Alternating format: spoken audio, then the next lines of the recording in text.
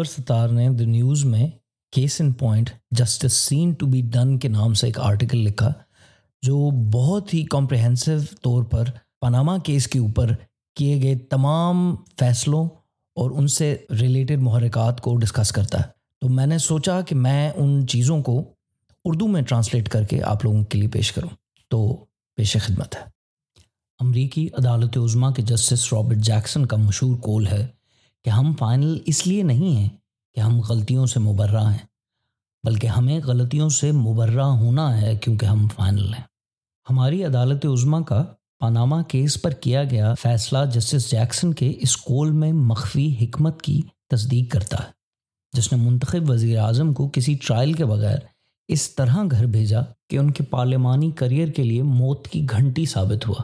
یہ فیصلہ اپنے قانونی استدلال کی کمزوری کے لیے، اس کی شفافیت پر اٹھتے سوالوں کے لیے اور نتیجتاً اداروں کے درمیان عدم توازن کے لیے یاد رکھا جائے گا. ہماری عدالت عظمیٰ کی تاریخ جمہوریت یا آئین کے لیے کھڑا ہونے کے معاملے میں یا اداروں کے قدغن و توازن یعنی چیکس اینڈ بیلنسز کی پاسداری کے لیے عدالتی قیود کو ملحوظ خاطر رکھنے میں کچھ خاص تابناک نہیں ہے. عدالتی مثال قائم کرنے کی اہمیت سے چشم پوشی اور ساتھ ہی ساتھ قانون کی ایسی تشریح جس سے قانونی بے یقینی پیدا ہو جائے، جس سے عدالت عظمیٰ اپنے اختیار کو ایگزیکٹو اور مقننہ کے استحقاق کی قیمت پر وسعت دے. ایسے فیصلے نے جسے واضح طور پر عوامی حمایت حاصل ہے جانبدارانہ نتائج برآمد کیے ہیں، مگر عدالت کی اسناد میں کچھ خاص اضافہ نہیں کیا. پانامہ معاملے کے دو پہلو تھے: نواز شریف کی مجرمیت اور اس کے ثابت کرنے کا طریقہ کار.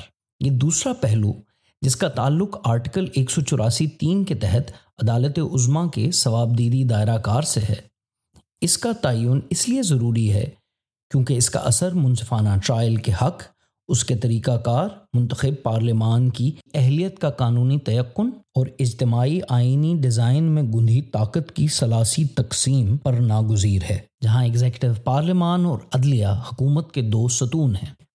ہم اس بات کو بارہا سنتے آئے ہیں کہ سپریم کورٹ نے درخواست کو برقرار رکھنے کے بارے میں کوئی حکم صادر نہیں کیا کیونکہ نواز شریف نے ابتدائی طور پر سپریم کورٹ کے دائرہ کار کے بارے میں کوئی اعتراض پیش نہیں کیا.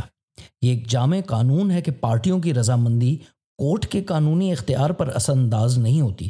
اس کے باوجود یہ ایک اچنبھا ہے کہ عدالت عظمیٰ ایک ایسے اہم کیس میں جہاں وزیر اعظم کو اپنے عہدے سے بے دخل کیا جا سکتا تھا کوئی قائل کرنے والی دلیل نہ دے سکی.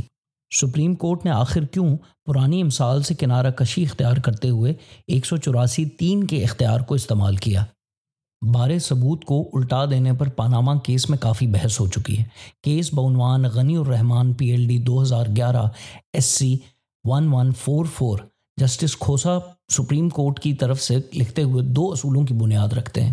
اول، کسی جرم کے ارتکاب کو نیب آرڈیننس سیکشن 9A5 کے تحت ثابت کرنا ہو تو استغاثہ کو ملزم کے معروف آمدنی کے ذرائع سے غیر متناسب دیگر ذرائع کو ثابت کرنا ہوگا. اور دوم یہ کہ استغاثہ کو طاقت کے غلط استعمال اور اثاثوں کو ذخیرہ کرنے کے درمیان تعلق کا ثبوت بھی دینا ہوگا. Ishaq Khan Khakwani PLD 2015 SC 275 case میں جہاں وزیر اعظم کی نااہلی کی استدعا کو رد کرتے ہوئے جسٹس کھوسا نے ایک اضافی نوٹ میں زور ڈالا، ایک ایسا نقطۂ نظر جس کا وہ لاء جرنل میں 3 دہائیاں پہلے اظہار کر چکے ہیں کہ آرٹیکل 62(1)(f) کسی قانونی معیار کے مطابق اطاعت پذیر نہیں ہو سکتا. 62(1)(f) کا حوالہ دیتے ہوئے انہوں نے یہ رائے دی کہ یہ ایک مثالی بات ہے کہ ابلیس تک انسان کی نیت نہیں جان سکتا. تو ایسی ضروریات کی قانون یا آئین میں کیا ضرورت ہے جسے ثابت کرنا تو درکنار کسی تعریف کا کرنا بھی محال ہے. Case Rana Aftab Ahmed Khan PLD 2010 supreme court 1066. Supreme court نے کہا کہ اعلان تعین یا قضاوت کے معاملے میں 62(1)(f) کے دائرہ کار کا اختیار ریٹرننگ آفیسر کے ذریعے یا اس سے پیدا ہونے والی اپیلوں کے ذریعے کیا جا سکتا ہے. حقائق پر مبنی تنازعہ شامل ہو تو اس صورت میں یہ آئین کے دائرہ کار میں براہ راست لاگو نہیں کیا جا سکتا. تو پھر یہ اعلان کہ کوئی شخص صادق نہیں رہا جس کا حقائق پر مبنی تعین ہونا تھا بغیر کسی ٹرائل کے یا ریکارڈنگ ایویڈنس کے کیسے ہو گیا؟ Muhammad Siddique Baloch PLD 2016 supreme court 97 article 62 کے بارے میں سپریم کورٹ 2 بنیادی فیصلوں کو یعنی PLD 1957 SC 91 اور PLD 1973 SC 160 پر انحصار کرتے ہوئے کہتی ہے نااہلیت کو ثبت کرنے کا مثبت ثبوت دینا لازم ہے اور صرف احتمال کی بنا پر اس کا استدلال نہیں ہونا چاہیے، اور چونکہ نااہلیت کی نوعیت مجرمانہ ہے اس لیے ان شرائط کی کڑی تشریح ضروری ہے اور ابہام کا فائدہ منتخب امیدوار کو ہوگا۔ تو پھر 62(1)(f) کا سپریم کورٹ کا پانامہ کیس میں فیصلہ پرانی امثال سے کیسے مطابقت رکھتا ہے؟ نواز شریف، PMLN اور 2018 کے انتخابات پر ہونے والے اس فیصلے کے فوری اثرات کو مد نظر نہ بھی رکھا جائے تو جو قانونی سوالات پانامہ کیس فیصلے نے اٹھائے ہیں ان کا اثر ہماری طرز حکومت پر بہت اہم ہے۔ کیا نااہلیت کا یہ معیار سیاسی استحکام کی ضرورت سے مطابقت رکھتا ہے؟ کیا ہمارا عدالتی نظام آرٹیکل 10A اور منصفانہ قانونی عمل کی قدر کرتا ہے؟ کیا جج صاحبان نیک نامی اور خوش آمدی میڈیا سے بالا تر ہیں یا وہ بھی عوامی رائے سے اثر انداز ہوتے ہیں؟ کیا سپریم کورٹ ایگزیکٹو اور مقننہ کے اختیار کو ہڑپ چکی ہے؟ پانامہ فیصلہ نااہلی کے 2 پیمانوں کی بنیاد رکھتا ہے۔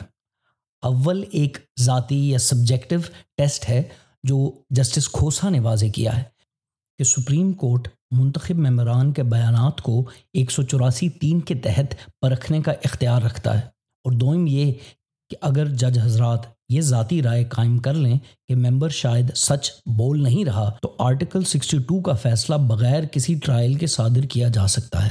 نہ صرف یہ کہ پانامہ کیس کا فیصلہ کمزور ہے بلکہ جو طریقہ کار جس کے ذریعے اس تک پہنچا گیا ہے وہ بھی تشویشناک ہے۔ اول یہ کہ JIT کی تشکیل تنازعات سے متاثر ہو چکی تھی۔ MI اور ISI کے نمائندگان کی شمولیت کی کوئی منطقی تشریح موجود نہیں ہے۔ اس پر واٹس ایپ کی داستان اور بھی الجھا دینے والی ہے۔ کس کی ایما پر رجسٹرار سپریم کورٹ JIT کے ممبران کا انتخاب کر کے SECP اور اسٹیٹ بینک کو سپریم کورٹ کی جانب سے فون کال کر رہا تھا، جبکہ پانامہ کیس بینچ تک بنایا نہ گیا تھا۔ Chairman SECP WhatsApp saga کا مخبر اتفاقیہ طور پر جیل کی سلاخوں کے پیچھے ہے، اور دوم یہ کہ تاریخ میں پہلی دفعہ 2 جج صاحبان نے اپنی رائے کا اظہار اور نتیجتاً اس کیس کا فیصلہ بیچ میں ہی دے دیا اور باقی جج حضرات نے عبوری جانچ پڑتال کا آرڈر دیا۔ اگر چیف جسٹس آف پاکستان نے ایک ایسا نفاذی بینچ تشکیل کیا ہوتا جس کا پانامہ کیس سے کوئی تعلق نہ ہوتا تو 3 بمقابلہ 5 ممبر بینچ کا تنازع جنم لیتا۔ کیا جج حضرات نے تفصیلی آرڈر 20 اپریل کو لکھا اور اس کا اظہار کرنا بھول گئے؟ کیوں 5 ججوں نے JIT رپورٹ کو ملحوظ خاطر رکھنے سے اجتناب کیا، جہاں کیپٹل FZE نامی کمپنی کے بارے میں انکشافات ہوئے جو اختتام پر متفقہ فیصلے کی وجہ بنے؟ کیا کوئی مثال عدالتی تاریخ میں ملتی ہے جہاں نصف کیس کو نصف بینچ نہیں سنا ہو؟ پانامہ کیس اور اس سے متصل محرکات اب ایک اصلیت بن چکے ہیں۔ جیسے ہی اس فیصلے سے متعلق جانبدارانہ مفادات کا غبار چھٹے اسے قانونی کسوٹی پر پرکھنا ضروری ہے۔ نواز شریف کی سیاست سے بے دخلی شاید اس ملک کو اتنا نقصان نہ پہنچائے، مگر اگر یہ یقین کہ جج حضرات قانون کے غیر جانبدار محافظ ہیں سیم زدہ ہو گیا تو ملک کا بہت نقصان ہوگا۔